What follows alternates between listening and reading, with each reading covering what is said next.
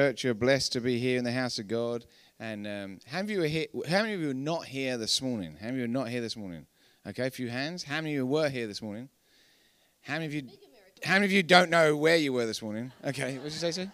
That's a bigger miracle because they came back. They came back. That's right. See, they heard me preach and they came back. So, welcome. My name's Ashley. It's my wife Carly, and we have Teredes Ministries. We're based out of Colorado, but as you can tell by our accents, we're not from Colorado. From out east, way out east. Way out east. About 4,500 miles from Way England, east. and we have offices in South Africa as well. So we love your pastors. We can understand their accents, which is awesome. It's always a bonus.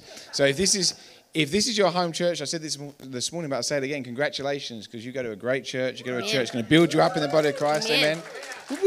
And you have great pastors, and the more we get to know your pastors, the more we love them. So you're in the right place at the right time, doing the right thing with the right people. That's it. Amen. And so we love your pastors. Pastors Shannon and Karen, thank you for having us. Thank you. It's an honor to minister to your church. I say it's a little bit like having a babysitter. You don't just have anyone come and babysit, do you? So not that we're babysitting, but it's like it's very important to have. That's sort of a bad analogy. Scratch that analogy, but you know what I mean.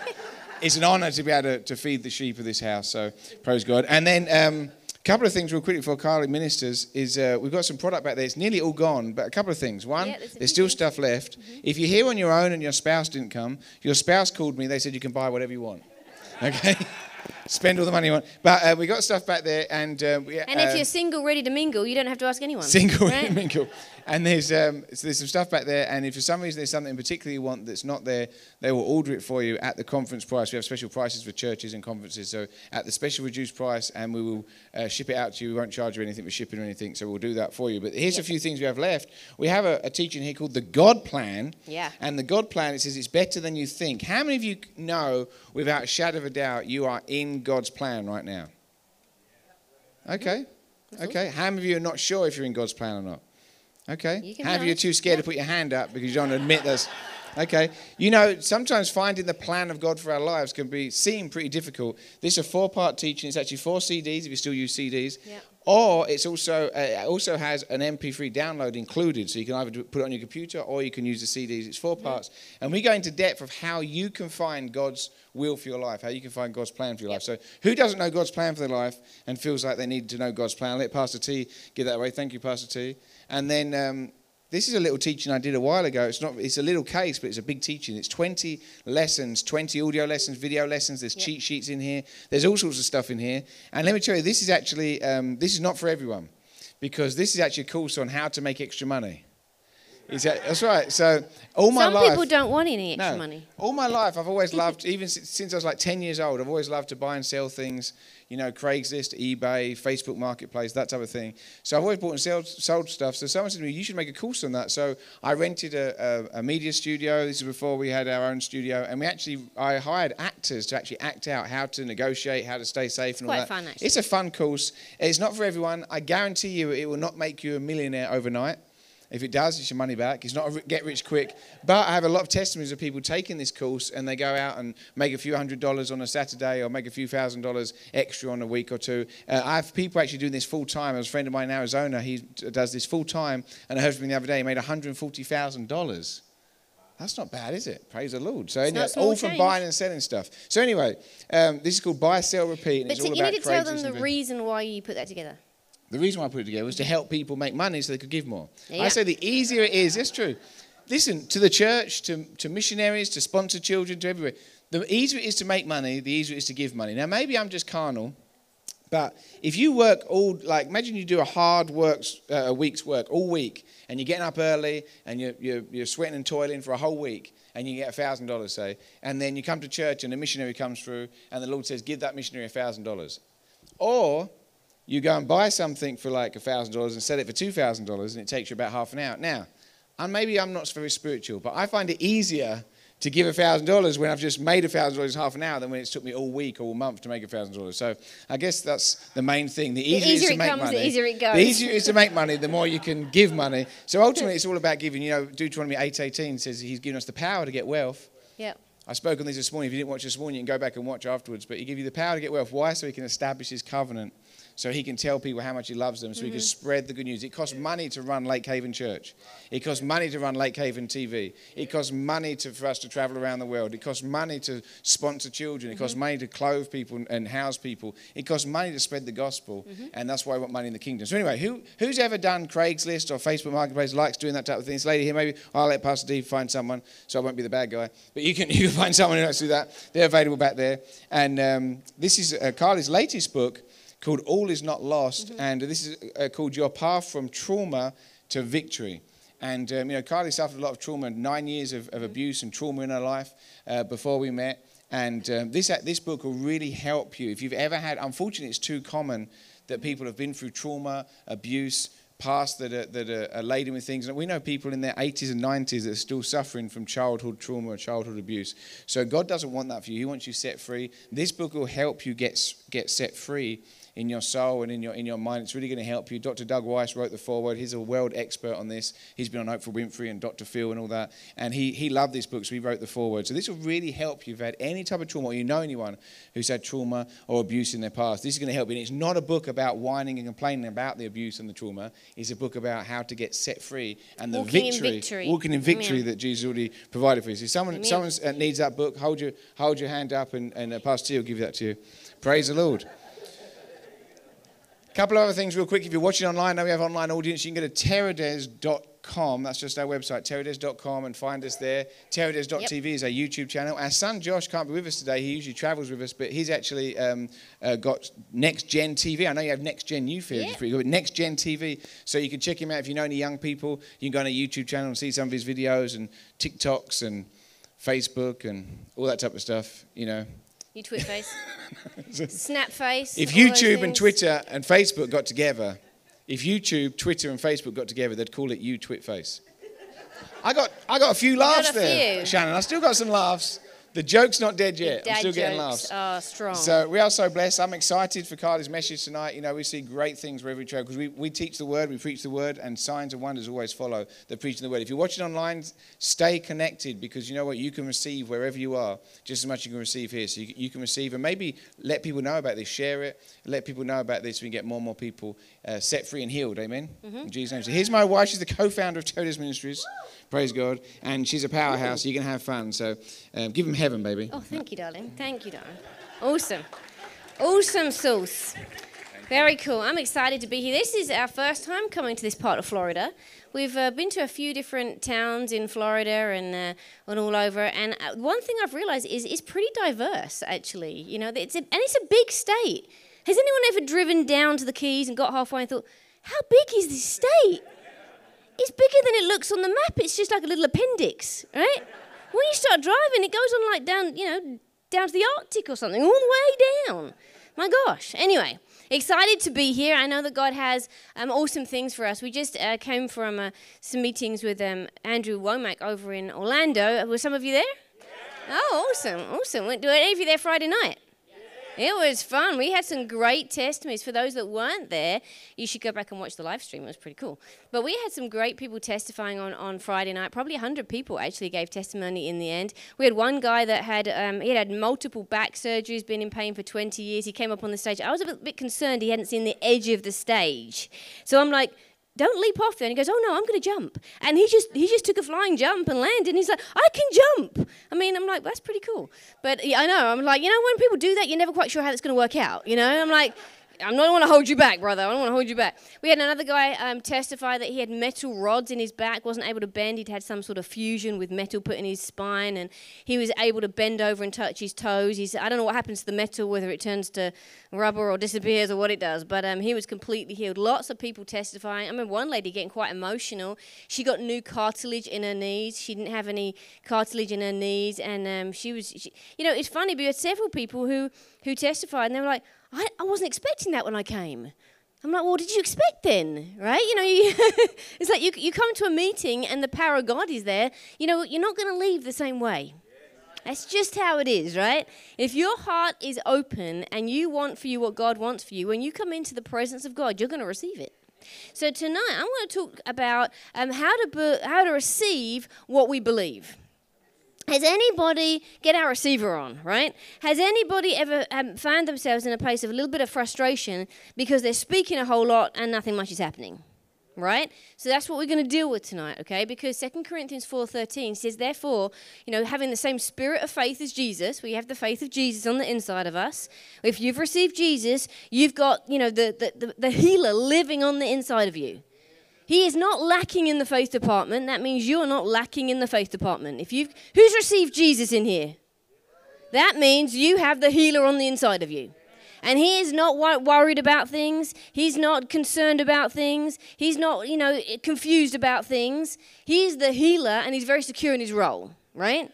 So we have the faith of Jesus in the inside of us. So it says, therefore, having the same spirit of faith as Jesus, we believe, and therefore we speak. We believe, and therefore we speak. Sometimes people do a whole lot of speaking and nothing happens. Have you noticed that? It's not fun, is it? Right? Because especially once you know the truth. God wants us to be well. Right? Whether we have seen it manifest or not, it doesn't change the word. And this is really important because sometimes we allow what we see or hear in the world to stop us or hold us back from what we see or hear in the word. And that's a problem. Because the word of God does not change whether you like it or not. The word of God doesn't care whether you like it. It really doesn't. It's not going to change to appease you.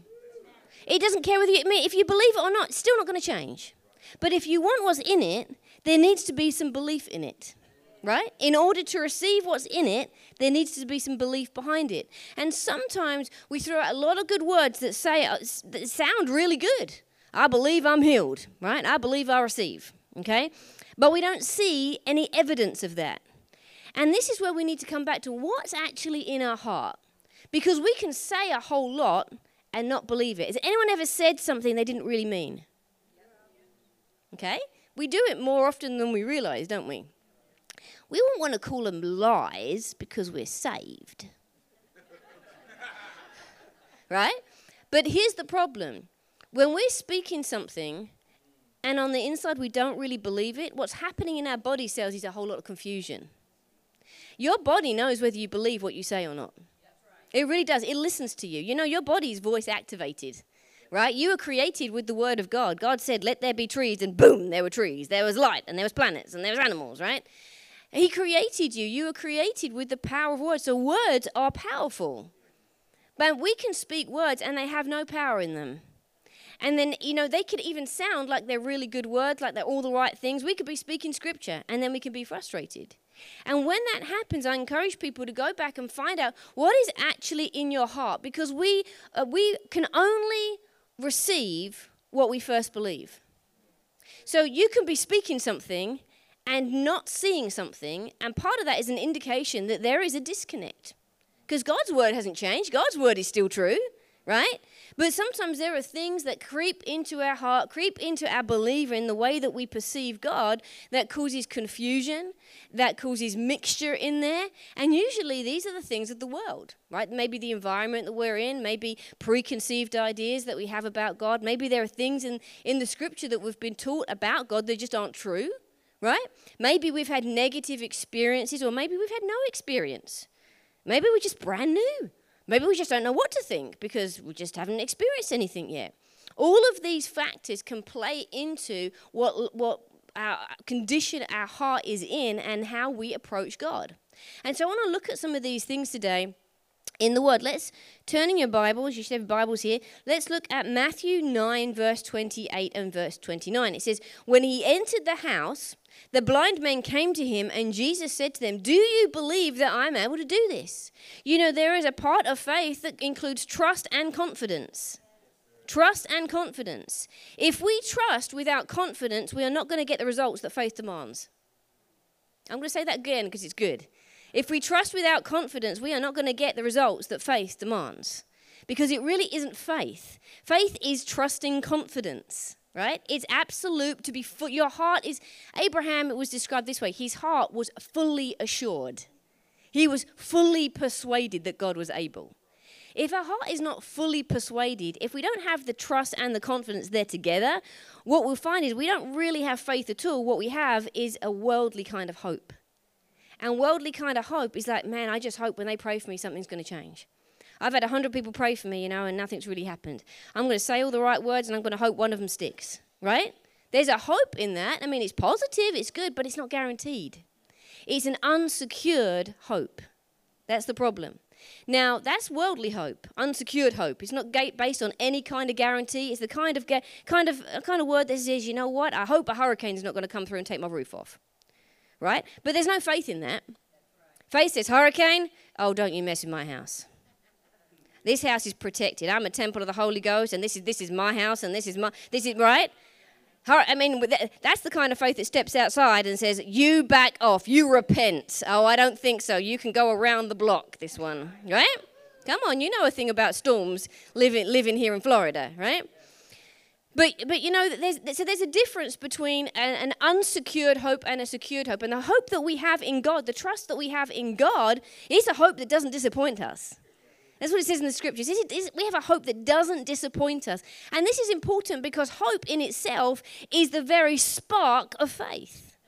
You know, we start in hope. Maybe we walked in here tonight and we said, you know what? My hope is in Jesus. I hope when I go to that meeting, something's going to change. My hope is in the Lord. And I hope that when they pray for me, you know, I'm going to receive. And that's what got you in the door. But that's not what's going to get you to receive. That's a good start, right? See, hope is part of our imagination. It creates something. The job of hope is to spark faith in you. It's linked to your imagination, which creates a picture on the inside of you of something that's different from what it was when you walked in. So while you're sitting here, I want you to be imagining some things. I want you to be imagining what it means to be well. What does a well you look like? What does it look like? Does a well you just leap up out of bed in the morning with no aches and pains? Does a well you get up in the morning and not have to go through your library of prescription drugs? Does a well you be able to go through the day without, you know, taking a nap? What is it? What is a well you? What does that look like on the inside of you? Does a well you look at your knees and see the swelling going down? Does a well you move without pain or discomfort or take off your glasses and see blurry turning to clear? What does a well you look like? We need to start imagining that is where hope is at. But what faith does, faith being trust and confidence, is it says, you know what? That picture belongs to me. It's not just in my imagination. It's who I am. It belongs to me. And I am fully persuaded, I have absolute trust and confidence in God that his picture on the inside of me is going to manifest on the outside of me. In fact, when I go in there and I come down and they lay hands on me, you know what? I'm taking back what the devil stole. I'm sick and tired of being sick and tired. I'm over it, right? He says, I'm having it. I'm leaving here with what God paid for me to have. Now that's faith.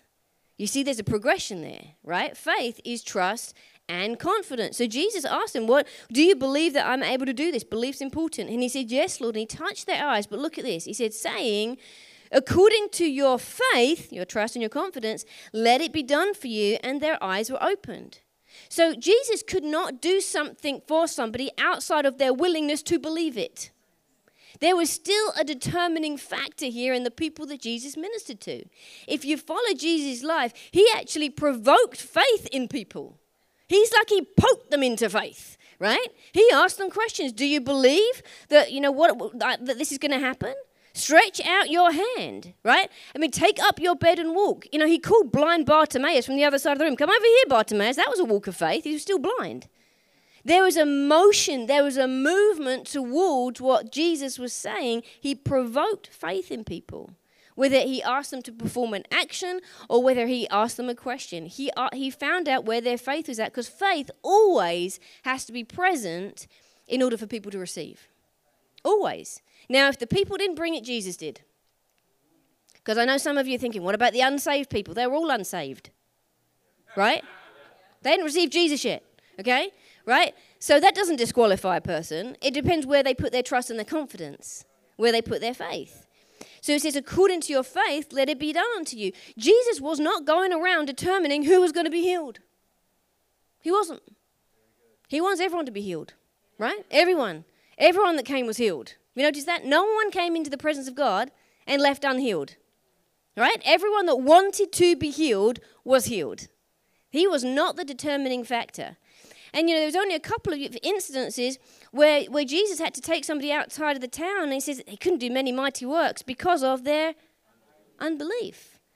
So what people believe in their heart can determine what they receive. God's not the determining factor. He has made up his mind. His promises are yes and amen. That means when we pray later, we don't have to beg God and ask him to do something like we've got to convince him into being in a good mood and heal people. He's already decided. The answer is yes. Yes. Doesn't matter what caused the problem. The answer is always Jesus, and his mood and his answer is always yes and good.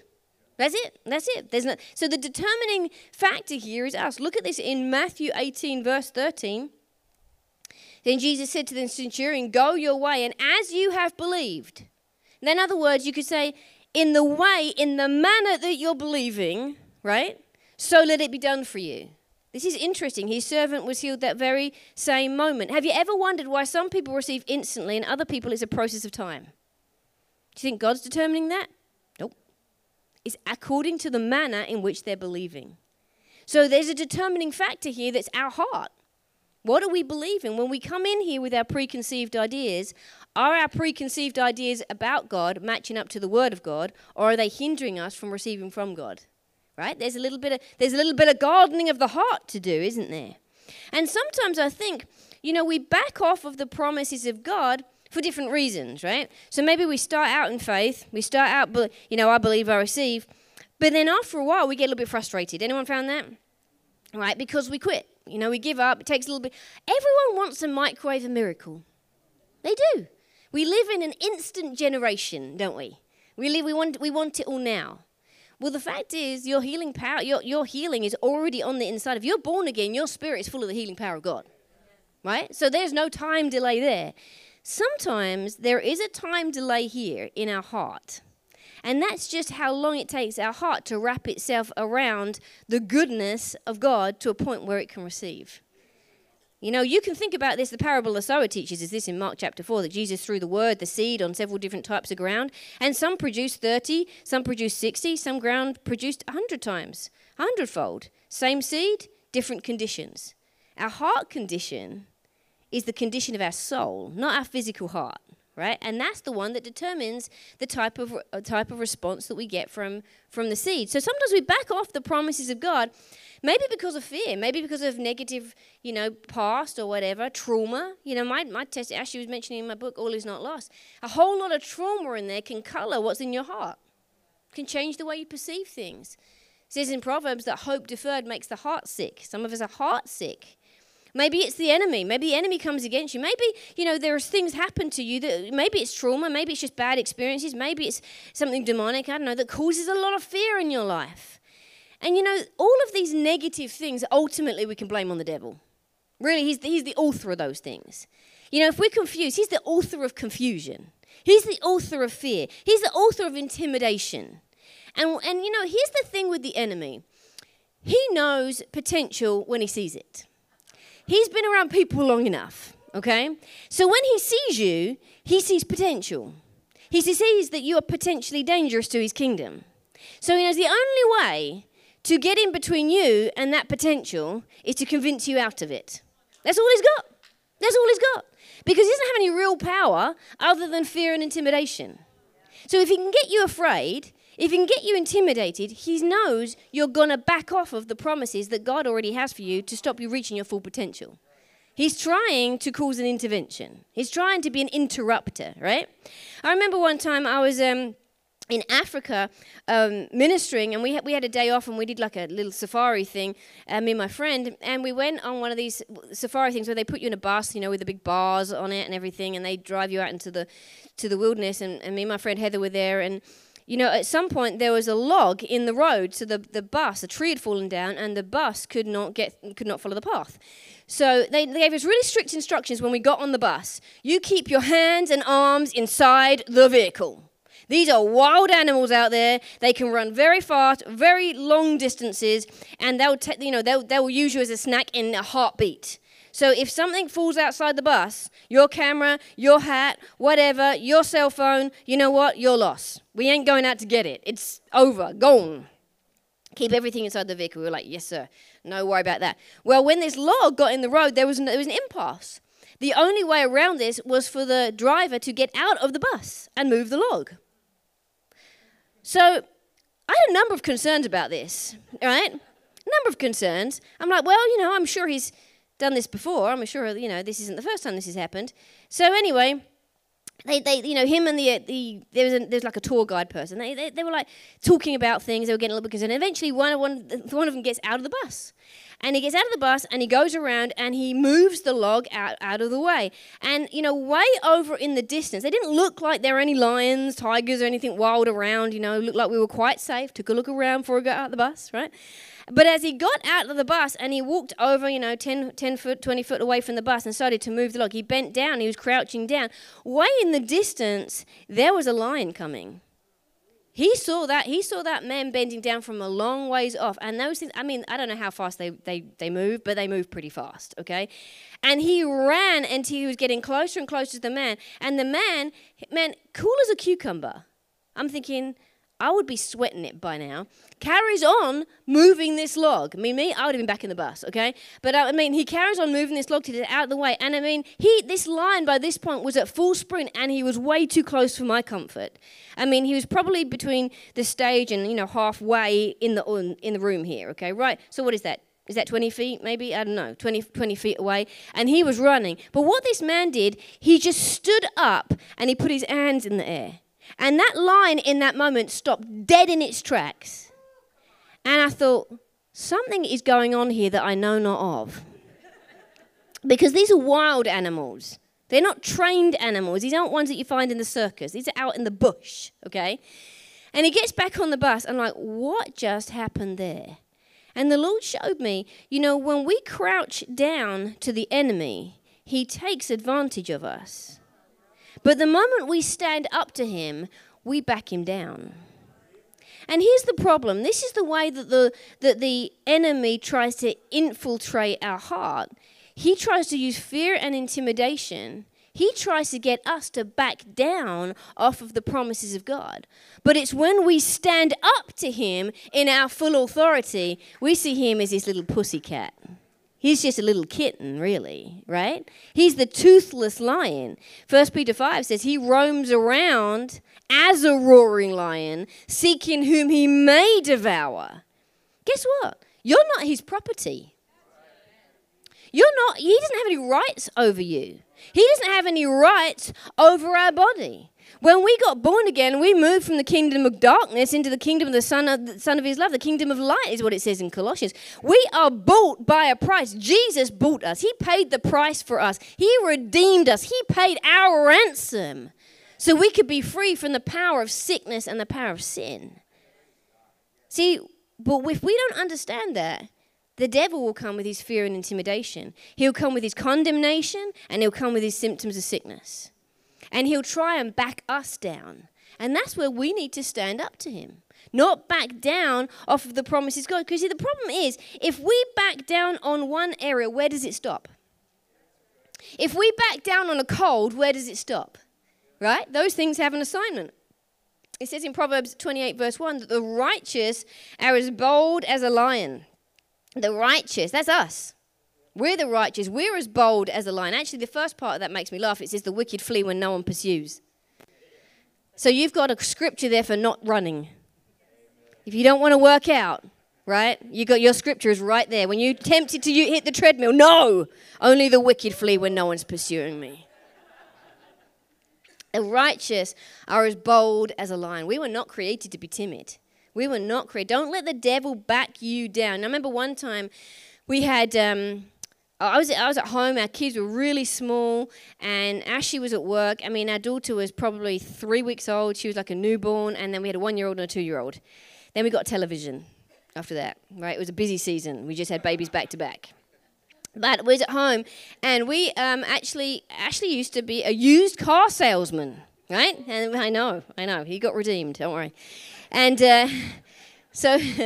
It was pretty cool. It's a pretty cool story. I don't have time to tell it. But anyway, he was a used car salesman. We had a car lot.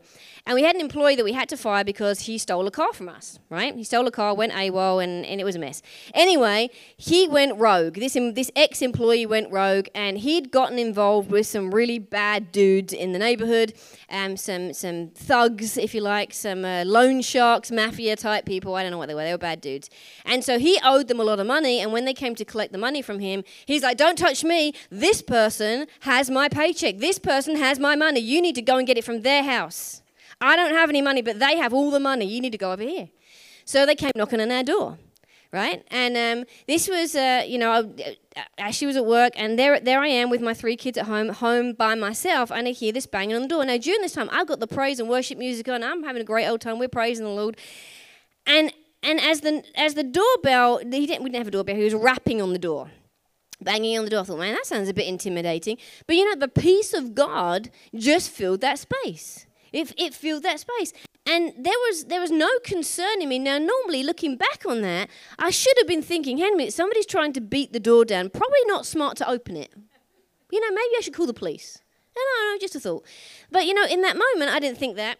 And so, I went to open the door. And as I went to open the door, he tried to force the door open and push his way inside. He was a big guy.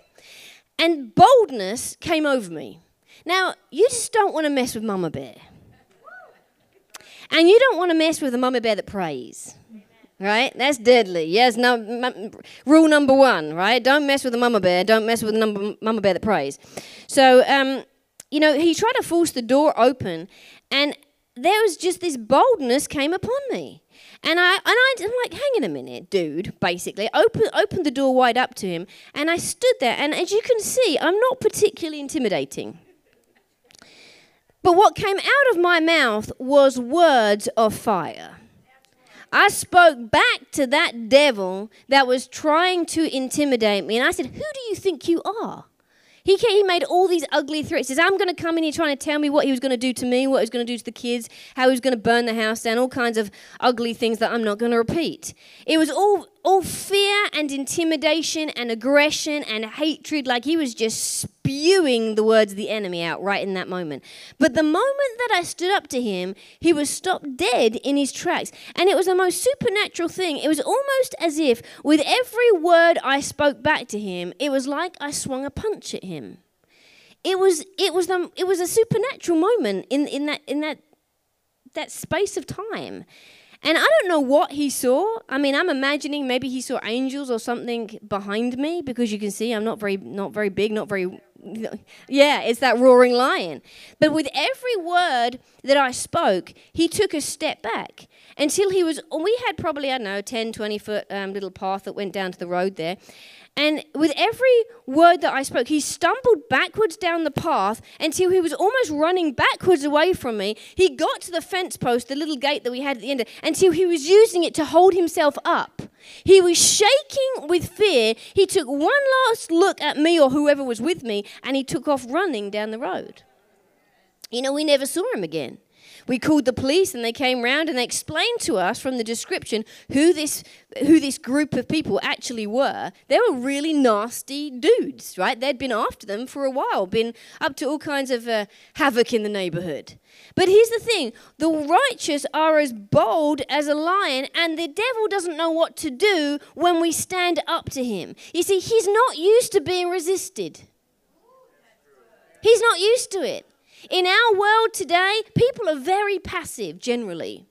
But James 4:7 says, submit to God, resist the devil, and he'll flee from you. He'll flee from you. Our part is to get so confident in the word of God that we're not going to be backed down. Children that are confident will stand and talk to anybody, right? They don't care. Children that are secure are children that are confident. When a child is secure, when they know that they're loved, especially when their daddy's standing behind them, right? Suddenly the school bully doesn't want to know, right? You think about this. I remember when I was a little kid, I used to get picked on a lot because I was little, and I had this school bully that kept stealing my pepperoni sausage. And it's like a beef jerky. Do you have pepperoni here? They're called like the sticks of beef. The sticks of beef? Yeah. Slim Jims, okay? In England, they're called pepperonis. Okay, well, anyway, right? I guess this girl, she was like huge. She was and I was like 5 years old and in kindergarten, and she, and I knew it was her because one day I caught her doing it. I saw her doing it. She'd just go into the cloakroom where we hung our lunch boxes, and she'd take my pepperoni sausage and it was the best part of my lunchbox. Right, it was the thing I looked forward to the most, and I was just indignant about this. But I had to calculate my plan of attack. I'm like, she's bigger than me, she's stronger than me, and if I punch her, then I'm going to be in trouble. I was a scrapper. And so, small but feisty, okay? And so, like a chihuahua, I guess, right? Gonna watch the small dogs. And so I decided the only plan of attack, well, I'm gonna do the surprise attack. So, in where we put our lunch boxes, where there were coat pegs above it, it's like a bench, and then we'd put our lunch boxes underneath the bench, and then above the bench was a coat hook, so we'd have our coats on there. So all the coats were hanging up there on the rack. So I decided, I knew what was going to happen. I'd made some excuse to go to the bathroom just before we break for lunch. And instead of going to the bathroom, I went and hid behind the coats in the cloakroom. And I stood right behind my coat in the cloakroom. And she couldn't see me because my coat was as big as I was, right? All the way down. And so she couldn't see my little feet sticking out on the bench. And so when she came to get my lunchbox from under my feet, I leapt out on her. And I said, "Don't you be stealing my pepperami, it's mine." And you know what? She never stole my pepperami again. Like, that's how we resist the enemy, right? We have to stand up to the enemy, otherwise he is not going to submit. Right? He's just going to keep stealing your Slim Jim, right? And if you're tired of someone else eating your Slim Jim, you're going to have to stand up to the playground bully. You just are, right? He's just not going to say, "Oh, okay, then I've picked on that family enough. I'm going to try something else." He's going to keep going because while he's getting results, he's an opportunist, right? Here's the thing. 2 Timothy 1:7 says that God hasn't given us the spirit of fear, but of power and of love and of a sound mind. That means that fear has no place in a sound mind. Has no place. Has no place at all in a sound mind. It shouldn't even be part of us. We weren't created to have a capacity for the fear of nature. We weren't that capacity wasn't in us. Now, I don't have time to go into it, but fear wasn't created by God. It was created by Adam and Eve when they believed in the lies of the enemy. You can find this in Genesis chapter 3. You go back there and you read the first time that fear appeared in the Bible. It said that they hid and they were afraid. Right? That was right after they bought into the lies of the enemy. They bought into the lies of the enemy. And they said the thing is, if we keep listening to the snake, if we keep listening to the lies of the enemy, if we keep listening to things, reports other than the word of God, that could be the doctor's report, that could be our negative self-talk, that could be the opinions of others, that could be our previous past negative experiences that are talking to us, we're putting more trust and more confidence or more faith in the lies of the enemy than we are in the word of God. And that's a problem because it's going to cause confusion in our hearts. Fear is nothing but misplaced faith. Think about that. They perverted something that God had given them, but that was supposed to be precious between them and God, their relationship with God, that trust, that confidence, that security that was only supposed to be present between them and their Father, their Creator. And they put more stock in the lies of the enemy, and fear entered their hearts. Shame entered their hearts. Condemnation entered their hearts. And they hid themselves, right? The rest is history. That's where sickness and sin and everything else entered in. We have to be guarding against those things in our life and be speaking boldly against them. We cannot be passive. I want to look at some scripture here. This is the story of the Shunammite woman. Now, Ashley read in 2 Kings 4 earlier today, the first part of that. I want to go a little bit later on. This is the story of Elisha as he passed through Shunem. Okay, from verse 8, it says, he passed by there, and a noble woman urged him to eat a meal. Whenever he passed by there, he stopped to eat. And, they knew that he was a holy man. It says they made a little room for him. They put a table, a lamp, a chair. They made room for the prophet of God. They made room for God in their life. This is important. If we want to receive what we're believing for, we've got to make room for God in our life. Make room for his promises in our life. Make room for his promises in our expectation, in our imagination, in our words, right? He says so that he could stay there. So, he has a conversation with them one day. He says to Gehazi in verse 12, his servant, call this woman and ask him, you've gone to all this trouble for us. What can I do for you? And, it comes out that she was barren, that she wasn't able to have children. And so he speaks over her a word that at this time, in this season, you will embrace a son. And indeed, she went on to have a son. It says the woman conceived in verse 17, just as Elisha had told her. But when he was older, he went out one day to his father in the field. And he said, my head, and they took him to his mother. And now he was small enough to be able to sit on her knees. So he may have been 5 or 6, not too old. And then he died. Now sometimes we have promises from God. And you know what? The enemy's real. And we have to contend for those promises. And we cannot give up at the first sign of resistance. Sometimes people miss their miracle because they quit too soon. Either we believe the word or we don't believe the word. That's it, right? Either the word is all true or it's not true at all. We can't have it both ways. I mean, I have compassion, okay, because we've got a lot of testimonies. We've been through a lot of trials. That gives you a lot of testimonies. If you have a test, you get a testimony. You can't have a testimony without test, right? But here's the thing, in the middle of that contending, sometimes if the season is a little longer than you anticipated, it's easy to quit, right? But if you want to receive what you believe, quitting is not an option. I know it might feel like it. I know it might be hard. I know it might be long. But we have to resolve in ourselves that we're going to believe the word of God above all else. And the devil might contend for it, but he's not going to win, right? He's not going to win. So this woman, she had to hold on to her promise. And I want to show you a few things that she did to hold on to a promise when she was in the middle of contending. Is that all right? Because I believe this is going to help some people to not quit and to actually receive what they are believing for. He says she did a few things. He says as soon as she got this news here, she said she called to her husband, send one. No, she didn't tell her husband everything that had happened. Notice what she didn't do as well as what she did do. She didn't spill how she felt about the situation. This is kind of important because, the power of life and death are in our tongue. They are. And whether we like it or not, there is those words that come out of our mouth are like seeds and they will produce a harvest. It just depends what kind of harvest you want, good or bad. They're going to produce something, right? So she didn't say, you know what, our son's died, husband, and this is terrible, and I'm really mad, and I'm devastated, and I'm in grief, and I'm really upset, and I hate God, and it's all his fault. She didn't, all of those things would have been justified, wouldn't they? You couldn't get a worse report. There is nothing more tragic than the loss of a child. But this woman inspires me, okay? She inspires me because of how she keeps her mind focused on the promise.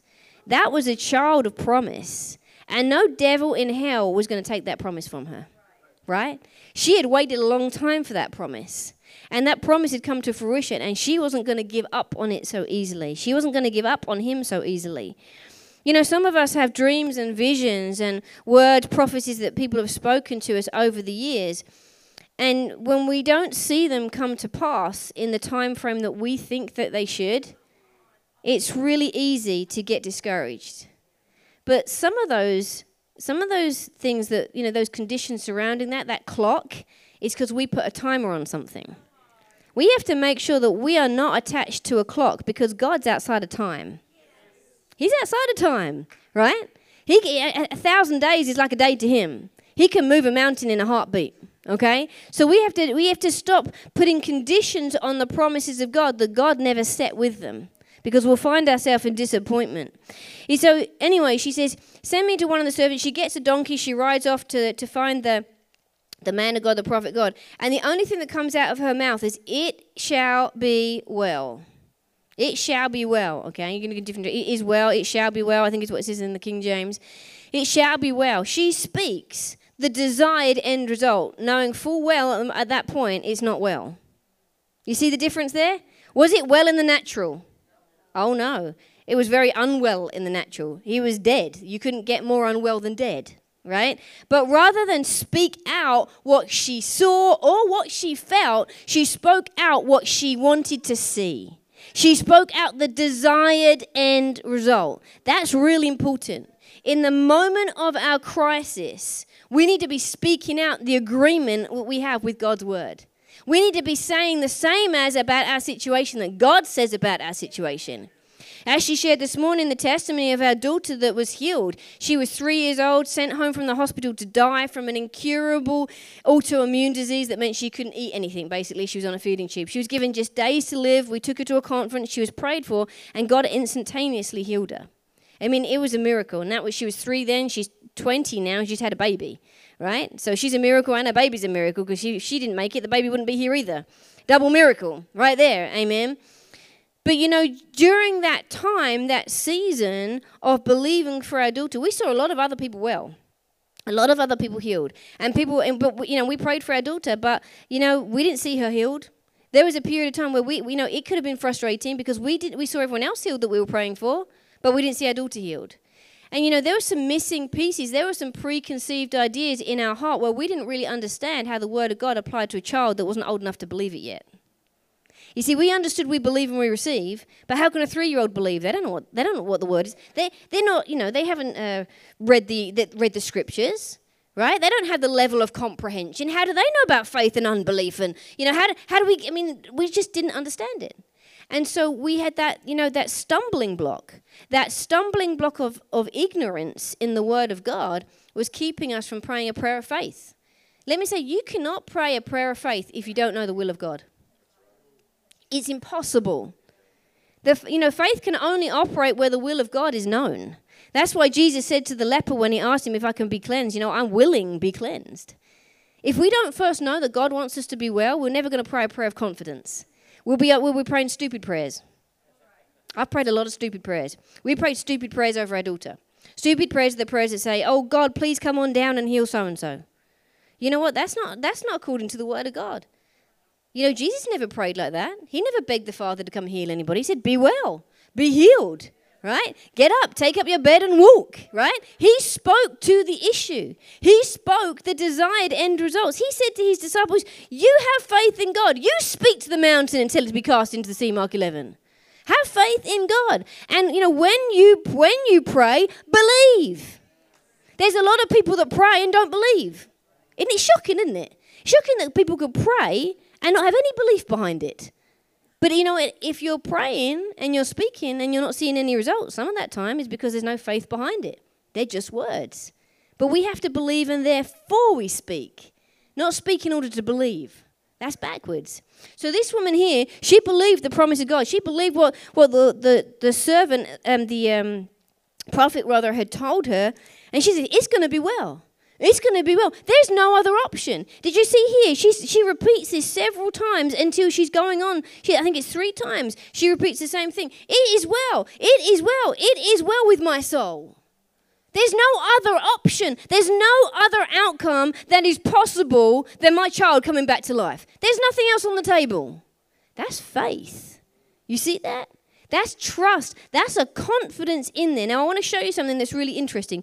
She gets out quite a ways out there from the prophet, and he sees her, right? And so in verse 29, it says, he says to Gehazi, he approached, he says, the man of God, where are we going here? Okay, verse 27. Go up to verse 27. When she came, the man of God at the mountain, she grabbed his feet. Gehazi approached to push her away, but the man of God says, let her be alone, for she's in distress, right? And she said, did I not ask for a son from my Lord?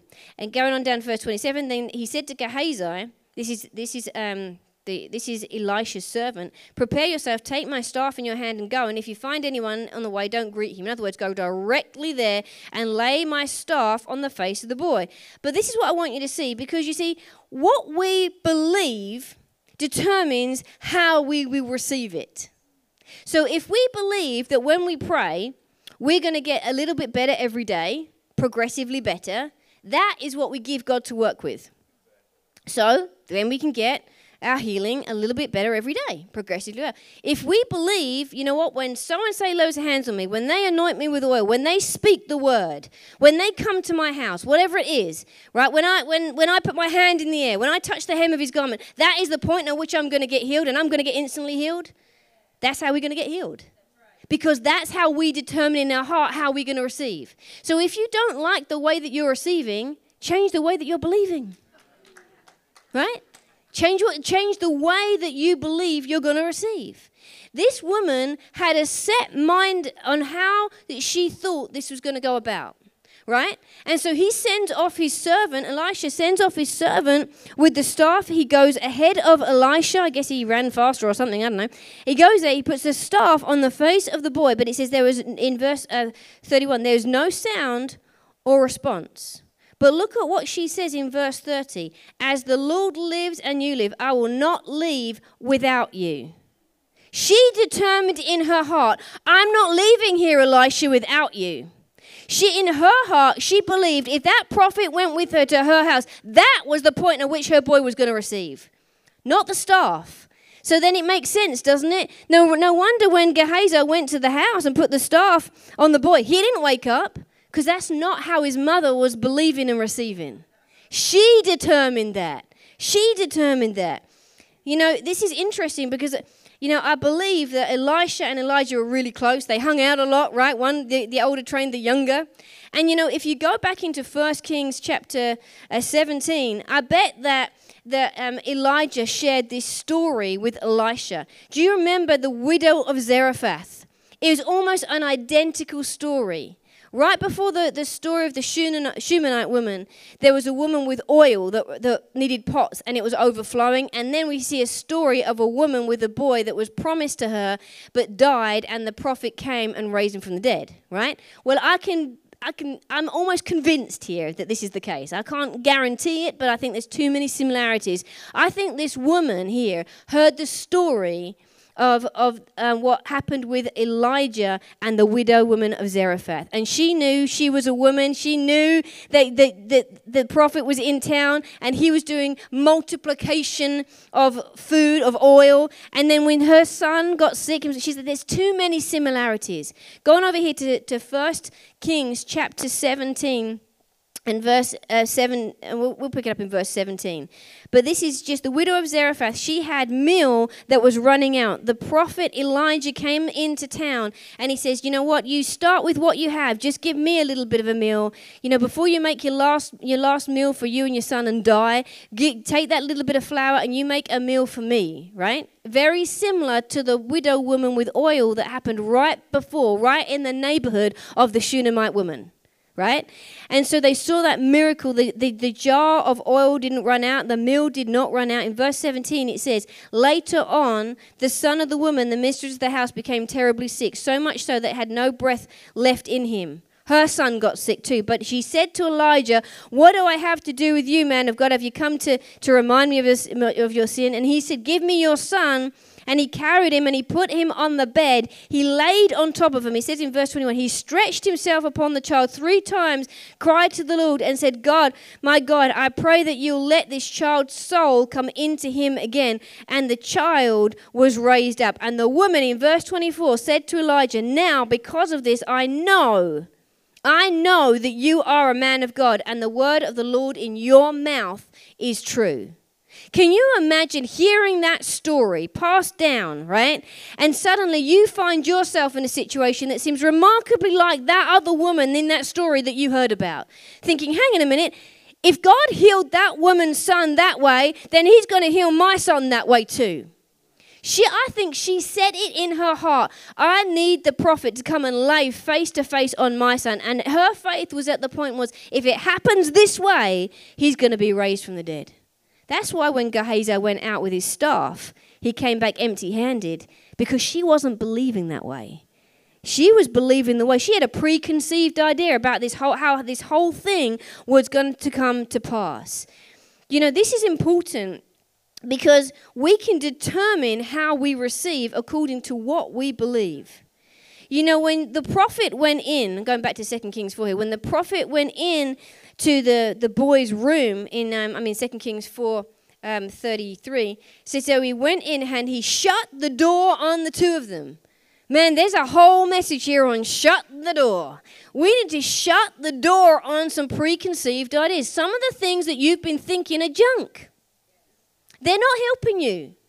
Sometimes we go through life, bad stuff happens, and we develop these coping mechanisms. Just don't want to get our hopes up because we don't want to be disappointed. If we don't hope for anything, then we won't be disappointed, right? If we don't trust anyone, then we won't be hurt, right?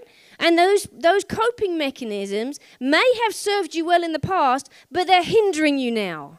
You've outgrown them. You don't need them anymore. Now you have the Lord in your life. You have a Father that's going to take care of you, that's going to protect you, that's never going to let go his grip on you, that loves you, that has sent his word to heal you, that has provided for you, that has protected you against the enemy. Right? You don't need to keep up this hedge of protection anymore, these preconceived ideas. We just need to take the word of the Lord at his word. Because if we don't, we're not going to be able to receive what it says, the promises that it promises us. We can receive lots of other things, but not the ones we want, right? So it says here, he shut the door. He shut out the world. You know, sometimes to receive something, you've got to be single-minded, right? Almost obsessed, right? The world's going to brainwash you, right? But if we brainwash ourselves with the truth of God's word, guess what? That seed of God's word in our heart, it's going to come up. You can't stop seed from sprouting and bearing fruit when it's in good soil. You just can't. It's going to bear fruit. It's going to do exactly what it says on the tin if it was in a tin. But sometimes we've got to shut out the things of the world to stop the words and the sounds of the world affecting the sound of the word in our life. Super important. So shut the door. Shut the door on some things. Sometimes we need to cut off some relationships. We need to cut off some voices. Sometimes we need to cut off the TV. Whatever it is, right? And the other thing she does, she runs to the man of God. Oftentimes when people are going through a crisis, you know what? They get to a point where they give up. And they blame God and they're angry at God and they're disappointed at God because it hasn't happened according to their time frame. And they run from God rather than to God. But they still want to blame God. Doesn't really make sense when you logic it out, but it's there. It's really in our hearts, right? You can't run from God and blame God at the same time, right? But you know what? Here's the answer. Here's the answer. So we need to be running to God, making space for him in our life. She only speaks the desired end result. This is so important that we get our speaking hooked up to our believing. We need to get our speaking hooked up to our believing, because if we don't, the devil can see the same opportunities in your life that you can. And he'll do everything he can to intervene and keep you from them. Do you remember, the scripture, it escapes me where it is, but it says that the Lord, he stands at the door and knocks. Jesus, he stands at the door and knocks, right? A door in the scripture is, yes, it's a door, obviously, an entry or exit, but it's a moment of opportunity. And the Lord is not going to burst in on our life. He's not going to come in uninvited. He needs an invitation. He's right there behind the door, but we still need to respond by opening it. And you think that the problem with this is, the devil sees the same opportunity. And sometimes he sees opportunities in our life before we do and tries to intervene before we see them. And that's what it says in 1 Corinthians 16, verse 9, that the great and effective door is opened to you, but there are many adversaries. There's 101 reasons in the world why the world doesn't think you should receive supernatural healing. Right? There's 101 things. We could go around and say all these different obstacles for people to keep people from receiving their healing. Wrong thinking, bad teaching. People are mad at God. People feel condemned. People feel like they aren't worthy to receive. You couldn't be worthy anyway. It's a gift. It's a gift. You can't earn this. Right? You can't earn it with your goodness. You can't not earn it with your badness. Right? You can't disearn it. Disearn it? I don't know. Anyway. Right? Here's the thing. This is a gift. This is a gift. You can't disqualify yourself from receiving it. But in order to receive what we believe, we have a choice. In Deuteronomy 30, verse 19, the Lord says, I set before you life and death, therefore choose life, that you and your descendants might live. That you and your descendants might live. That means that we have a choice. What we receive tonight is based on the choice that we make here in these seats. Not the choices that you've made coming in here, but the choices you make right here in this moment. Now, here's what I want you to do. I want you to take that picture that you imagined at the beginning of the well person, the well you, the healed you. And I want you to bring that back into the forefront of your imagination. Some of you might need to close your eyes to the point that you can see it, right? But this is a choice that we need to make. The Lord spoke this to me years ago. I was sitting in a women's Bible study, and I had epilepsy for, a decade, multiple seizures a day, had to have a babysitter for me, couldn't drive a car. Ashley says I still can't drive a car. He's just being cheeky, okay? But here's the thing. Our life was really challenged by this situation. He'd come home from work, find me on the floor somewhere. I had to have a babysitter for me because I couldn't be left alone with our 3 kids because I was having so many seizures. It was really challenging on our life. It was challenging on our marriage. It was challenging on our finances. It was a very difficult situation.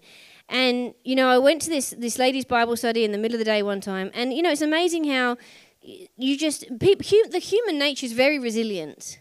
And especially if you've come from a place of having to learn to cope with stuff, it's almost like you have a hardness about you, a capacity to just deal with bad situations. And so one bad situation happens after another, and you just suck it up and deal with it because you've learned how to deal with it. You've learned to manage crisis. You've learned to manage symptoms. You've learned to manage diseases. That's something the Lord never called you to do. That's a burden you weren't designed to carry, right? This is why, in 1 Peter, is cast your cares upon the Lord. But if we're so insistent on carrying them, we'll never invite him into the situation. Some of us are sick because we haven't given up our sickness. Think about that for a moment, right? The Lord showed me something. I'd been sick for so long, I'd forgotten what it was like to be well. I thought sick, I dreamed sick, I imagined sick, I spoke sick, I identified with being sick. On forms, I wrote, your medical history. You have to declare everything for any application, I don't know, whatever it was, right? I was Carly the epileptic. It wasn't just a sickness that it was in my body. You see, it had gotten on the inside of me. This is what sickness does. It gets till it becomes your identity. And that's a problem because you identify more with the lifestyle of sickness, with the current circumstances, than you do with the healed picture of you that the Lord wants you to receive. So it's really difficult for you to believe and receive when your picture of you and your experience is only sick and your words are only sick. And sickness isn't just in your flesh, it's gone into your soul. Right? There's a soul sickness, a part of it that becomes your identity. And the thing with sickness, because it's by its very nature, it's a fruit of the enemy. It bears all of the hallmarks of the enemy. It's selfish. Sickness is selfish at its root. It wants all of your time. It wants all of your attention. It wants all of your money, your relationships, your passion, your desires, your dreams, and it is relentless. It wants all of you. Right? It's indiscriminate. It wants all of you until it takes over and you identify with it and it becomes the greater voice that you listen to in your day-to-day than the Word of God report. That's why Psalm 107:20 says he sent his word and healed you. He didn't send the doctor. He sent his word. He sent his word and healed you because his word contains all more than enough power necessary to fulfill it. His word is the power that brings healing into our bodies. So if we are identifying with a wrong picture, if we are identifying with a wrong report, we are going to struggle when it comes to where we place the word of God as a position of value in our life. Which do we value more, the doctor's report or the word of God? We get to choose life or death. The choice is ours. God loves you anyway, right? God loves you anyway. You don't have to believe in healing and go to heaven quicker without it.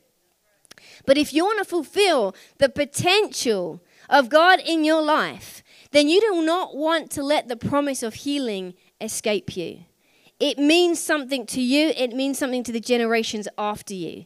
It says, choose life that you and your descendants might live. And so as I was in this women's Bible study, the Lord spoke that very scripture to me, Deuteronomy 30, verse 19. And he showed me the picture of a simple light switch just on the inside of my imagination. I saw it by faith, not with my natural eyes. You have to see by faith, Things that we can't see in the natural, we have to see them with the eyes of faith. And so I saw this picture on the inside of me of this simple light switch. And the Lord said, you know what? When you're ready, you can turn epilepsy off. I thought, I cannot share this with anyone. They're going to think I'm loopy, right? They're going to call the doctor. They're going to think like I'm crazy. I need psychiatric help with this matter. Because, our experience up until that point wasn't one of miracles. It wasn't one where we didn't grow up in an environment where this kind of happened in our church. We had sickness services in our church, right? It was like, bring out your dead. I don't know what we were doing. We were praying, but, we never saw anything, right? If someone had a headache and it got better by taking 6 Tylenol, then praise God, they were healed. I'm like, yeah, that's not really, do you know what I mean? There's healing and there's healing, praise God. Anyway, so we didn't grow up in that environment. And so when God said, you can be healed of this if you choose to be, actually he said to me, in 2 weeks' time, you can be healed of this if you choose to be. And I thought, that's a really weird thing to say. So I went home and I prayed and I'm like, Lord, you're going to have to show me. Yeah, I just didn't know. I had some preconceived ideas that were hindering. What I believed was hindering what I received. So, you know what? I had a preconceived idea of God that he was putting sickness on people to teach them something. And while I believed that, guess what? Sickness was having a field day in my life. I was receiving everything that I was believing for. It just wasn't the things that I wanted. My faith wasn't broken. It was working perfectly in the areas that I didn't want it to bear fruit in, right? And so through that journey of 2 weeks, the Lord showed me in the Word that he had a healing ministry, that he was a good God, that he wanted me to be well, and that faith had something to do with it. He took me to Acts 14, verse 9. It says, seeing that they had faith to be healed. My lightning fast mind says, oh man, this faith thing, this believing thing has something to do with me receiving my healing. Well, duh, right? I guess I was just a bit slow or something. Look, it says here, this man heard Paul speaking, Paul observing him intently and seeing that he had faith to be healed. The Lord spoke that scripture to me. I'm like, seeing that I have faith to be healed, I have to have faith. I have to trust God's word. He's been speaking to me this whole 2 weeks during this time. And still my prayer was, well, Lord, after 2 weeks, if it be your will, Lord, right? Because I still had an element of me that was just religious. Guess what? You don't have to understand the word perfectly. You just have to believe it. That's going to set someone free right there. You don't have to believe perfectly, right? You don't have to understand everything that's in here. It's called trust and confidence. I don't understand it, Lord, but I trust you. I trust you. I'm confident that whatever you said is good. Let it be unto me according to your word, right? And that's enough to get you to receive it. I didn't put my faith in my faith. We can't put our faith in our ability to believe anything, right? My faith's not in my faith. My faith's in the faith of the Son of God who loved me and gave his life for me and rose from the dead so I don't have to be sick anymore, right? My faith's in his finished work. When he said it was finished, I believe him. I believed him. And so, but it took a period of a couple of weeks for me to get this down into my heart, to get through the religious swamp that had settled in there, and to see these truths in the Word of God. God knew it would take 2 weeks. That's all that 2 weeks was about. It wasn't his limitations. The limitation was my own heart, right? You don't have to wait 2 weeks. You can have it instantly. You don't have to wait 2 weeks. You can have it right now. And so I went back to that women's Bible study 2 weeks later, didn't tell anyone. But here was my fleece, right? I was still an Old Testament girl. And so, I said, Lord, I feel like Gideon here. It's an Old Testament prayer. It's not a good prayer, but God worked with me. Praise God. That's grace. He'll work with you. And I said, Lord, I'm going to lay out a fleece here. I'm not going to say anything to anybody about what you've been speaking to me about. But if my friend offers to pray for me, we were at a prayer meeting. And the odds were pretty good, right? If my friend offers to pray for me, I'm going to know that this is your will for me to be made well. Set the bar low. Don't ask for like 3 doves and a pigeon and, just keep it simple. So anyway, go back to that prayer meeting, didn't say anything. All the way through that prayer meeting, no one prayed for me. I'm like, what the? Anyway, so I'm sitting there thinking, well, you know what? It's time to go get the kids from school. So we're on the way out of the door. And we're walking down the garden path to the car. And my friend says to me, Carla, I don't know what it is. I need to pray for you. I'm like, yes, you do. Waiting all afternoon for it, right? But we were rushed. We did not have time to pray one of those really long religious prayers, saved by the blood of the Lamb, hallelujah, Father, Son, and Holy Ghost kind of prayers. We didn't have time to get the rosary out or any of that stuff, right? We hadn't fasted and prayed beforehand. I mean, we hadn't done communion. We weren't ready for this. We hadn't, braced for impact. So she said, listen, it's going to have to be quick. So she slapped her hand on my shoulder and she says, be healed in Jesus' name. Amen. And off she goes, gets in the car. And I stood there watching her drive away. And something on the inside of me, I saw that picture of that switch again. And in my mind, I flipped the switch. In my mind, I chose life. Let me tell you, nothing changed on the outside. No one else could see what was going on. No one else knew what was going on. There was no signs of life anywhere else. But on the inside of me, it was too late. The decision had already been made. I had turned epilepsy off. Amen. This is the power of choice that we have tonight. We can choose to believe and receive. Never underestimate the power of that choice. The greatest decision many of you, all of us, will ever make, and many of you already have, is the choice to receive Jesus. And so I'm going to pray specifically for healing tonight, but I know there's going to be opportunity as well for people to receive salvation. Don't leave here if you've never done that. Because what's the point in receiving healing if you've never received salvation? You'll be comfortable in this life and spend the rest of your life in eternity miserable, right? Man, you need to know what happens if you wake up one day and you find yourself, are you going to wake up one day and find yourself in heaven, or are you going to find yourself forever apart from God? Man, we need to know that. We need to have that eternal peace on the inside of us. But the decision, the choice tonight is entirely ours to make. Do I have anyone in here that says, you know what, I'm ready to make the decision. I choose to believe and receive. Do I have anyone in here that's ready to pray with me to receive what God has for you, that wants to receive healing tonight? Right? Anyone in here that's sick that says, I need to receive healing and I choose to receive it? Do I have anyone in here like that? Put your hands up. So I'm going to see you where you are. It's hard because the lights are bright. So keep your hand. Wave like a crazy person that's excited that you just got back to win the lottery. Look at those hands. They're beautiful hands. Okay.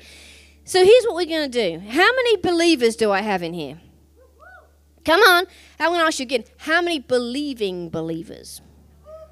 I've got one right there. I only want the believing kind, okay? Believing believers, put your hands up. Come on now, right? Because you know what? You can be an unbelieving believer. Right? You can.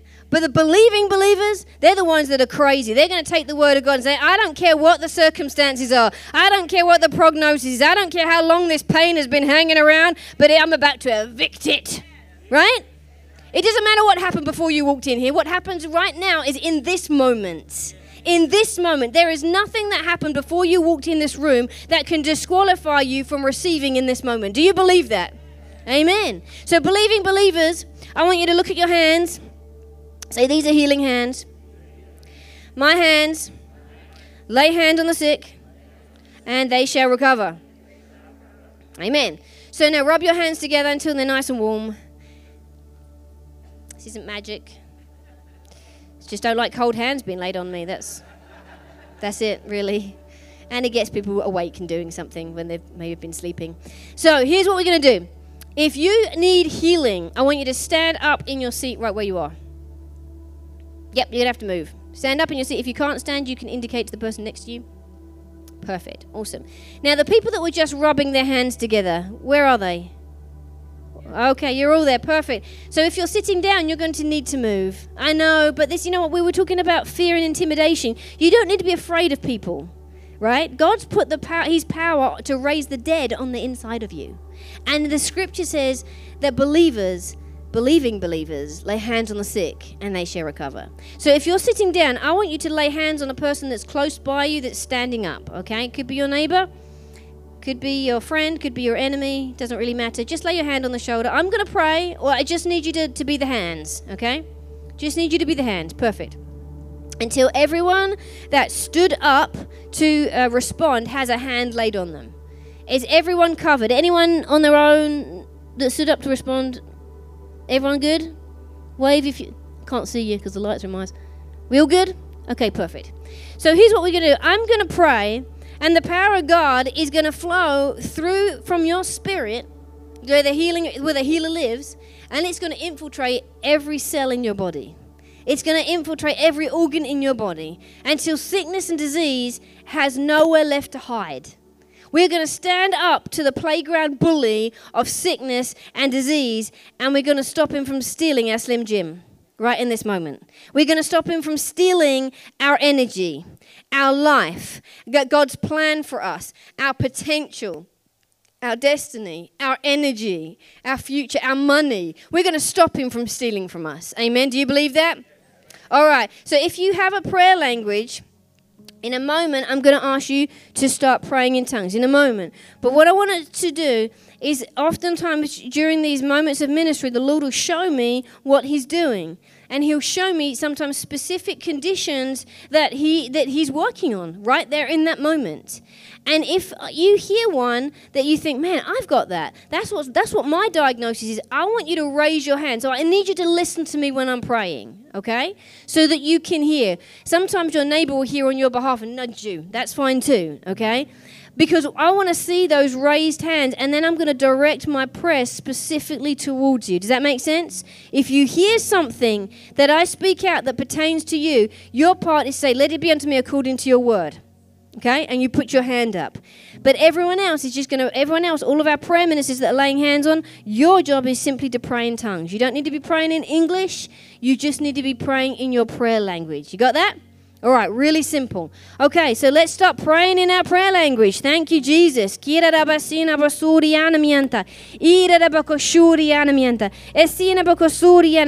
Lord. Thank you, Lord, that your power is here, that your power is in us, that it's flowing through us from the very tops of our heads to the very soles of our feet. Right now, in Jesus' name, we take authority over every lie of the enemy, over every prognosis that came from the pit of hell.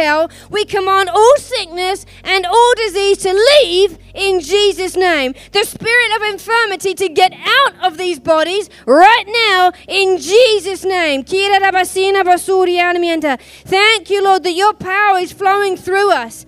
It's touching the brain. It's moving around components with inside the neurological system. Right now, injuries to the brain. Right now, we command these to be healed in Jesus' name. Issues, neurological issues in Jesus' name. Seizure disorders. Right now, be gone. We take authority over seizures of every kind, over memory loss. Right now, we declare over you the memory of the righteous is blessed. And Holy Spirit, I thank you for bringing all things back to our remembrance. We come against Parkinson's and Alzheimer's and dementia and tremors and seizure disorders in Jesus' name. Issues of stroke where there has been injury. Lord, I thank you for correcting pathways in the brain as they connect to the nervous system. I said the Lord says he's healing the nervous system where there's issues of the nerves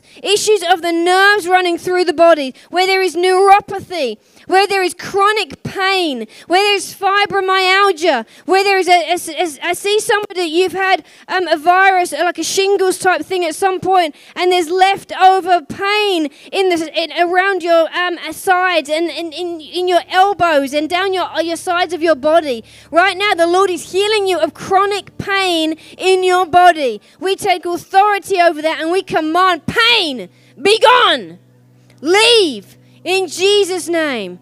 Lord, I thank you that the nerves at the feet, neuropathy in the feet and just shooting pains, sciatica. Right now, we take authority over you and we command you to be at peace. We command these nerves to become uninflamed. There's inflammation. I see the Lord healing inflammation in the body, in different parts of the body right now. We command that inflammation to leave every single part of you, to leave all of your organs, your intestines, in Jesus' name. Right now, to leave your joints, right now, in the name of Jesus. Arthritis, leave. In Jesus' name. Thank you, Lord. I take authority over joints that are swollen, that are stiff, that are immovable. Right now, we speak movement movement, lubrication back into those joint systems. We command backs to be straight and strong. Someone's had an issue with their neck for quite a while. The Lord is making your neck to move without pain, without problems. Right now, the compression that has happened right now is being relieved. Where there's compression in the spinal column, the Lord's relieving that compression. He's relieving that compression. Somebody's had an issue with their bone marrow, but the Lord is making that whole. He's making it new again. I see a pain in the shin bone, down this front part of the leg. Right now, we just declare that whole and healed. Thank you, Lord. I declare strength back to bones. Strength back to bones where they have been brittle, where they have been lacking in density. Right now, we command those to be strong and whole. Somebody has had a pain. I think it's a surgery even in their shoulder area, in the realm of their shoulder. Right now, the Lord is healing you in your shoulder. And you know what? You just need to move, bend, stretch, do something right down the elbow, right down through the elbow. There's a weakness of grip in the hand, but the Lord is healing you in that area. Thank you, Lord. Somebody has an ankle problem where that ankle just has rolled over at some point. Rolled over, and it's caused an injury that's just hung around. Right here, I see that. Right now, we just command those ankles to be strong, those bones to be strong in Jesus' name, those ligaments to be made whole and sure and steady.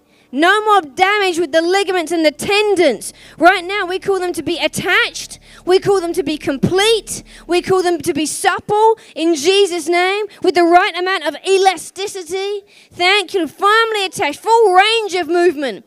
We declare full range of movement in those ankles, in those shoulders, in those joints, in the hips. Right now, we speak alignment. Somebody has had a problem walking. You have had a problem with steadiness on your feet. We're walking unassisted, but the Lord is making you strong.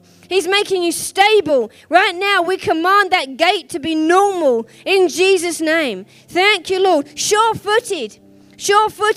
Thank you, Lord, for an improvement in balance and coordination.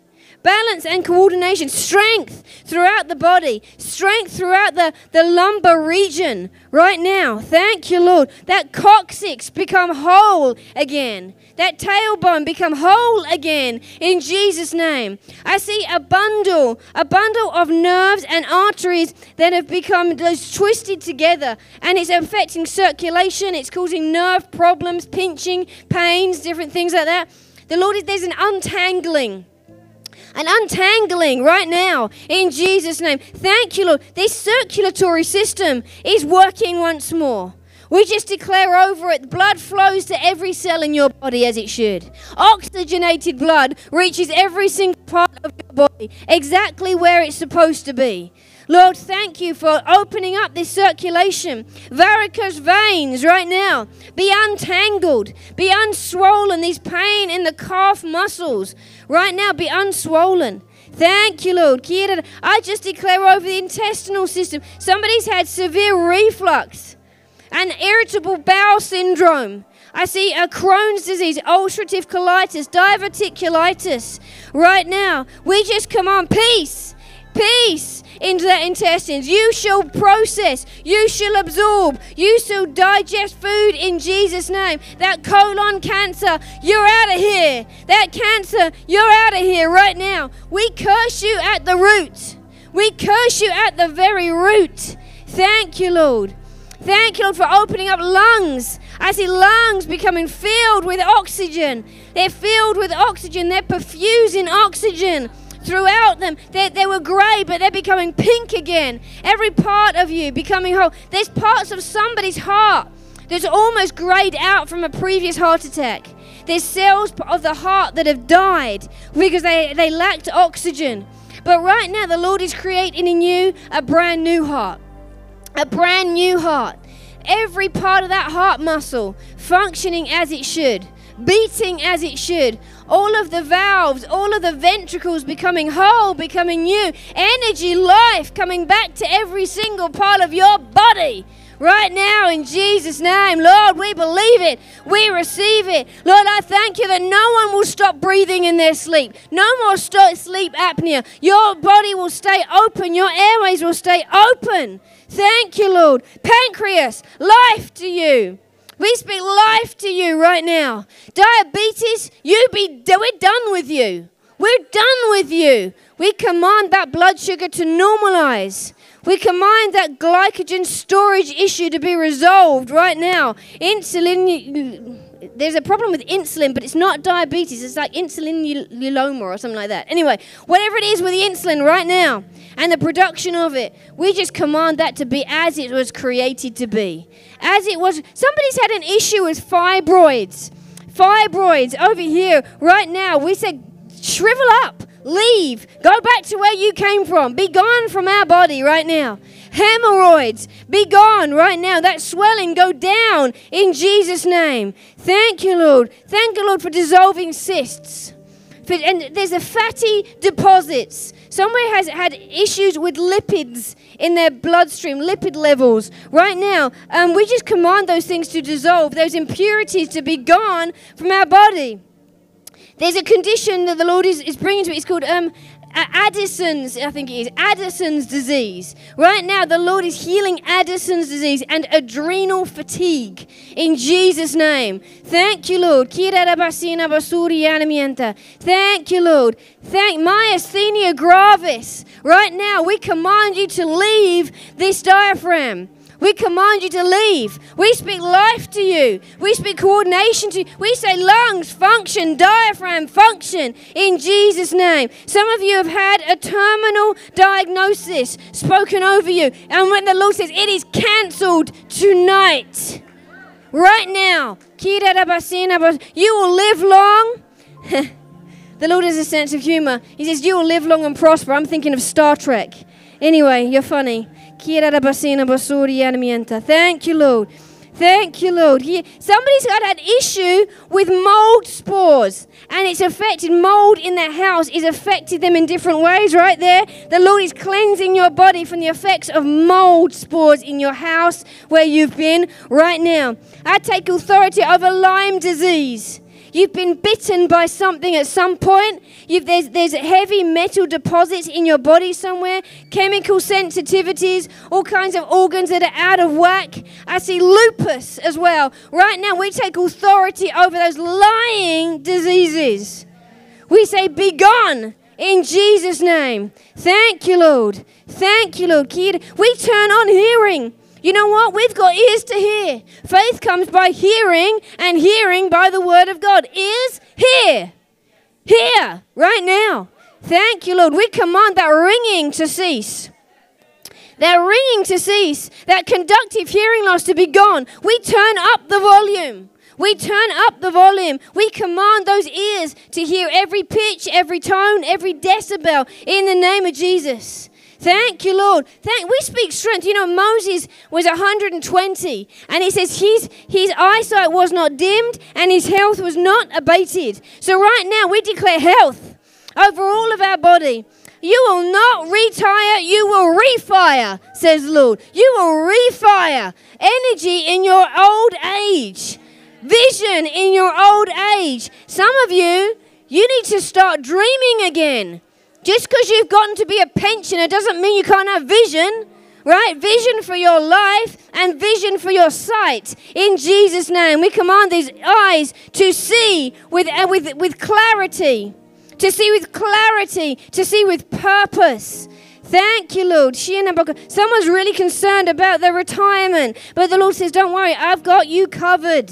I've got you covered. I've never seen the righteous forsaken or begging for bread. I've got you covered. I have ways of funding you that you did not know about. Thank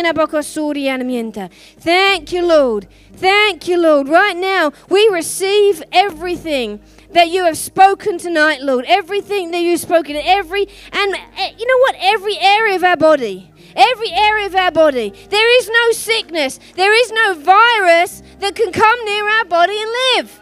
It's impossible. We are a germ graveyard. Our body is the temple of the Holy Ghost. This is where germs come to die.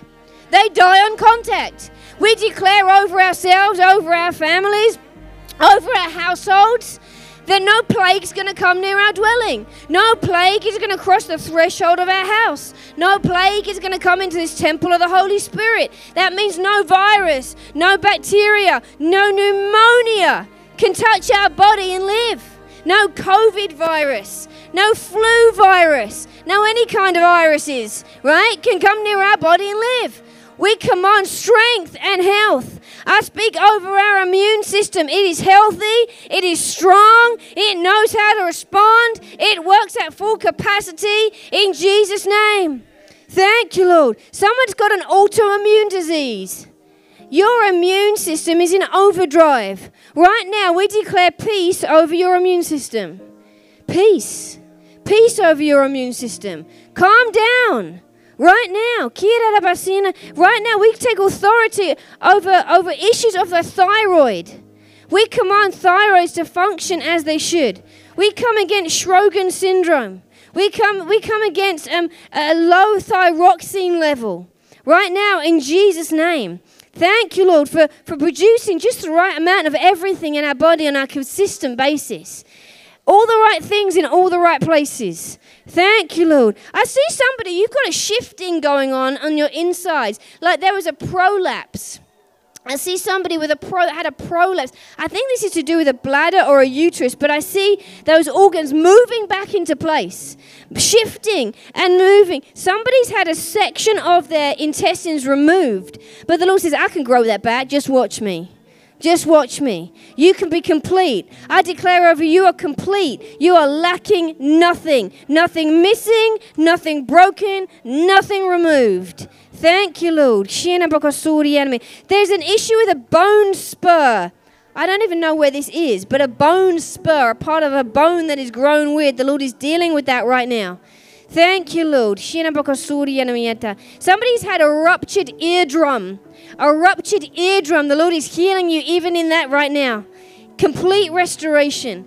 Complete restoration of your hearing. There's a pain in the jaw that you can't open your mouth all the way without it hurting. It crunches, it clicks. You get like a pain in your jaw when you move it. But the Lord is healing you even in that. Even in that. Thank you, Lord. Lord, we believe and we receive all of these perfect promises. Thank you, Jesus. Just give the Lord some praise for a moment.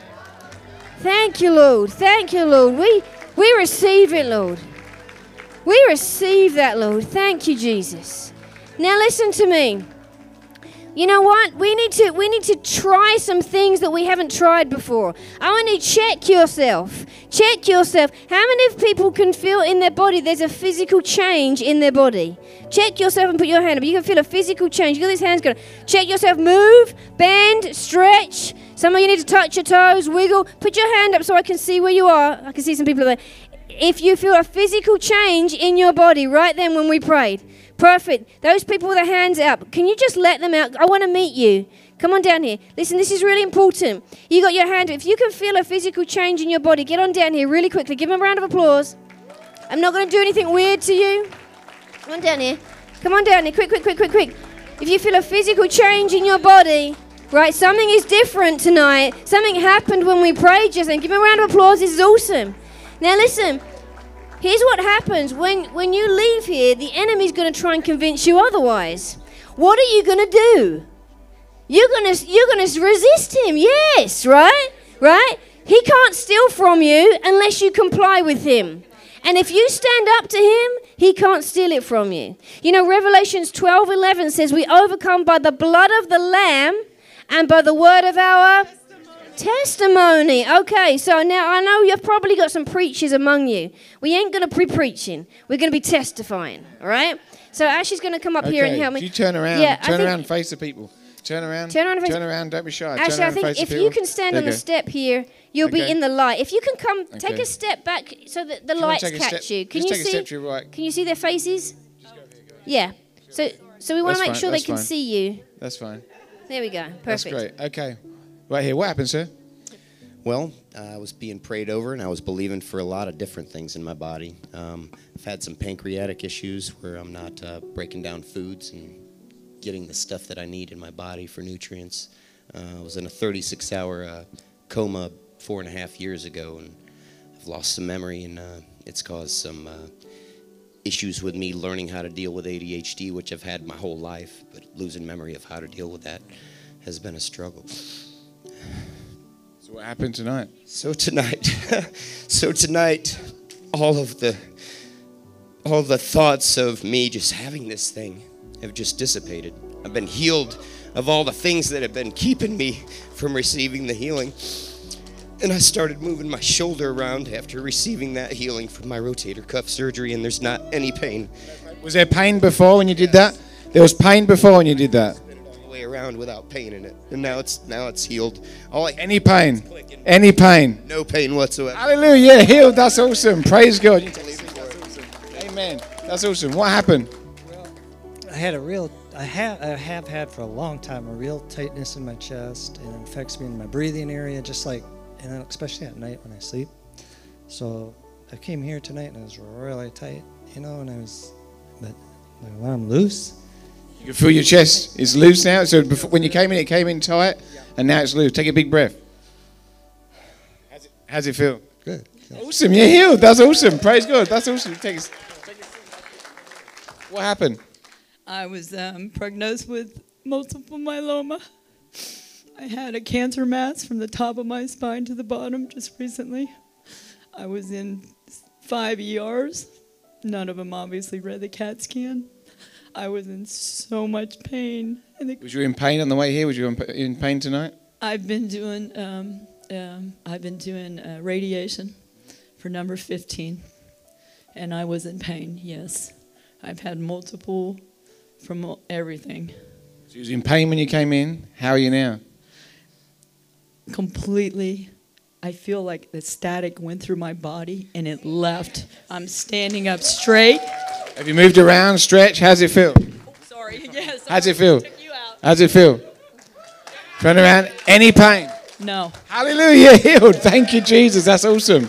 Praise God. That is awesome. That's awesome. That's awesome. You can take a seat. And I needed help to get to the point where I could believe. Well, you've received tonight. You've received tonight. Thank you, Jesus. That's awesome. Are you testifying? Are you testifying? Yes. I had pain, sciatica, blood pressure. Something was going wrong in my neck. My jaw, it's everything. So when she laid hands on me, I just felt the power of God just all through my whole body. I just felt hot. And so I know that I'm healed. Praise God. That's a double healing right there. That's awesome. Praise God. Thank you. Go ahead and take a seat so I can keep going. Praise the Lord. What happened? There was multiple things, but there was just, I got hot through one of them, and then another.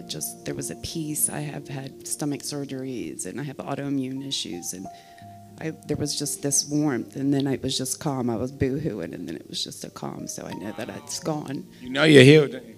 I do. That's awesome. Praise God. Healed. Praise God. You are healed. That's awesome. What happened? So for years I've been feeling pain along my spine and my ankle. Pain in your spine and your ankle. How long for? Years. I don't even know how long. But I don't feel it anymore. No pain. If it's twisted, bent over. Bending over backwards. Look at that. Any pain? Nope. Would it have hurt before? Yes, absolutely. And no pain now. How about your ankle? How's the pain? No pain. No pain. You're healed. That's awesome. Praise God. Hallelujah. What happened, miss? Come on over. I know you can. Come on over. Don't be shy. What happened? A year and a half ago, I fell and hurt my back really bad, and it's taken a year and a half, and I can't get surgery, and I couldn't get anybody to help me, and I just kept praying to God that He would send me to somebody like you guys to find somebody to help me pray. And in that, when I finally got a doctor to help me, they found out that I have 2 aneurysms. I have a thoracic and an aortic aneurysm. God told me yesterday that I was coming here and that I would be healed. Today, when I was standing back there, my legs started to jerk, and I haven't felt this leg in a long time. And it started to pop, and it started to feel so weird. And I was like, Lord, are you sitting around here someplace? Do you see this? When's the last time you felt that in your leg? When's the last time you felt feeling in your leg? Oh, gosh. I walk every day. I made a promise to the Lord that I'll never lay down. Until you lay me down, I'm not going to lay down. And I said, I will beat this. I will beat these aneurysms, and I will beat this. And I have not felt... I have dragged my leg. I drag it with this. It feels great. Oh. Praise the Lord. That's awesome. Hallelujah. Hallelujah. Thank you, Lord. That's progress, eh? Huh? What did you say? That's progress. Yeah, that's progress. You're not dragging your leg. The healing power's entered your body. I'm telling you, you are healed in Jesus' name. That's awesome. I feel like I'm standing up straight now, that I'm not, so I am. Yeah. Come on, hallelujah. Praise the Lord. That's awesome. That's awesome. You look younger than you did when you came in here. You look younger than you did when you came in here. And I just feel like, thank you, everybody. I felt your prayers. I felt people behind me. I could hear them. I could hear the prayers. I could feel that we all really do care for the next person. Amen. And it was such a wonderful feeling to have everybody here praying for everybody. Amen. You're healed. Praise God. That's awesome. Praise the Hallelujah. Thank you, Jesus. What happened? I identified with what she said as far as managing. I just recently hurt my back in Costa Rica, came back, and I was healed. Not a pain since then. But I have managed ankles and knees and never thought it was important enough to pray about. Never thought about it because you just do what you got to do. And I was back praying for a couple that have been on my heart for several weeks now. And it just kept saying, why are you managing? Why are you managing? And when she said something about the ankles and the knees and the cartilage, I felt strength. And I've had wobbly knees and wobbly ankles, and they feel so much better now. Any pain? No pain. Pain's gone. How do they feel? You tried them out? Come on, woo, jumper. How's it feel? It feels good. Any pain? No pain. No more managing pain because you're healed. That's awesome. Praise God. Thank you, Jesus. What happened?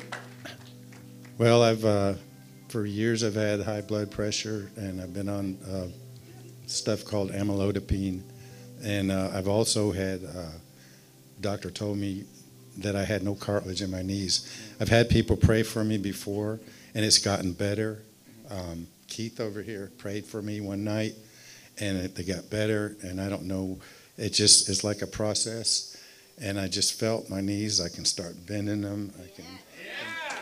Praise the Lord. And I know my blood pressure is going down. I want to be medication free. I just thank Jesus for coming and healing me. And that's awesome. Praise God. You received it, brother. That's awesome. I'm excited for you. That's awesome. Praise God. What happened? I had two separate moments where I felt the presence of the Holy Spirit in my heart. One was for epilepsy, and the other one was for diabetes. I also don't hear the ringing in my ear anymore. You used to have a ringing in your ear? So you had ringing in your ear when you came into the meeting? Yeah, I had been dealing with having had tinnitus. And how long have you had tinnitus for? More than 5 years. More than 5 years ringing in the ear, and any ringing in your ear now? None. Any at all? None. Any pain or anything? No. You're healed, praise God. That's awesome. Thank you, Jesus. Thanks for testifying. What happened, miss? I've had like an earache trying to come on me for about the last month, and some jaw pain. Jaw pain and earache? And my ear sort of felt a little bit blocked as well. So that all feels great now. No more pain in my jaw. Or no pain in your jaw. If you opened your mouth and moved your jaw around, how does it feel? Great. Any pain? No. Hallelujah. Praise God, you're healed. Thank you, Jesus. Hey, let's stand up and give Jesus some praise for those healings. Thank you, Jesus. Hallelujah. Thank you, Lord. That's awesome. Praise the Lord. Thank you, Jesus. Lord, thank you so much. We worship you, Lord, for your healing power. Praise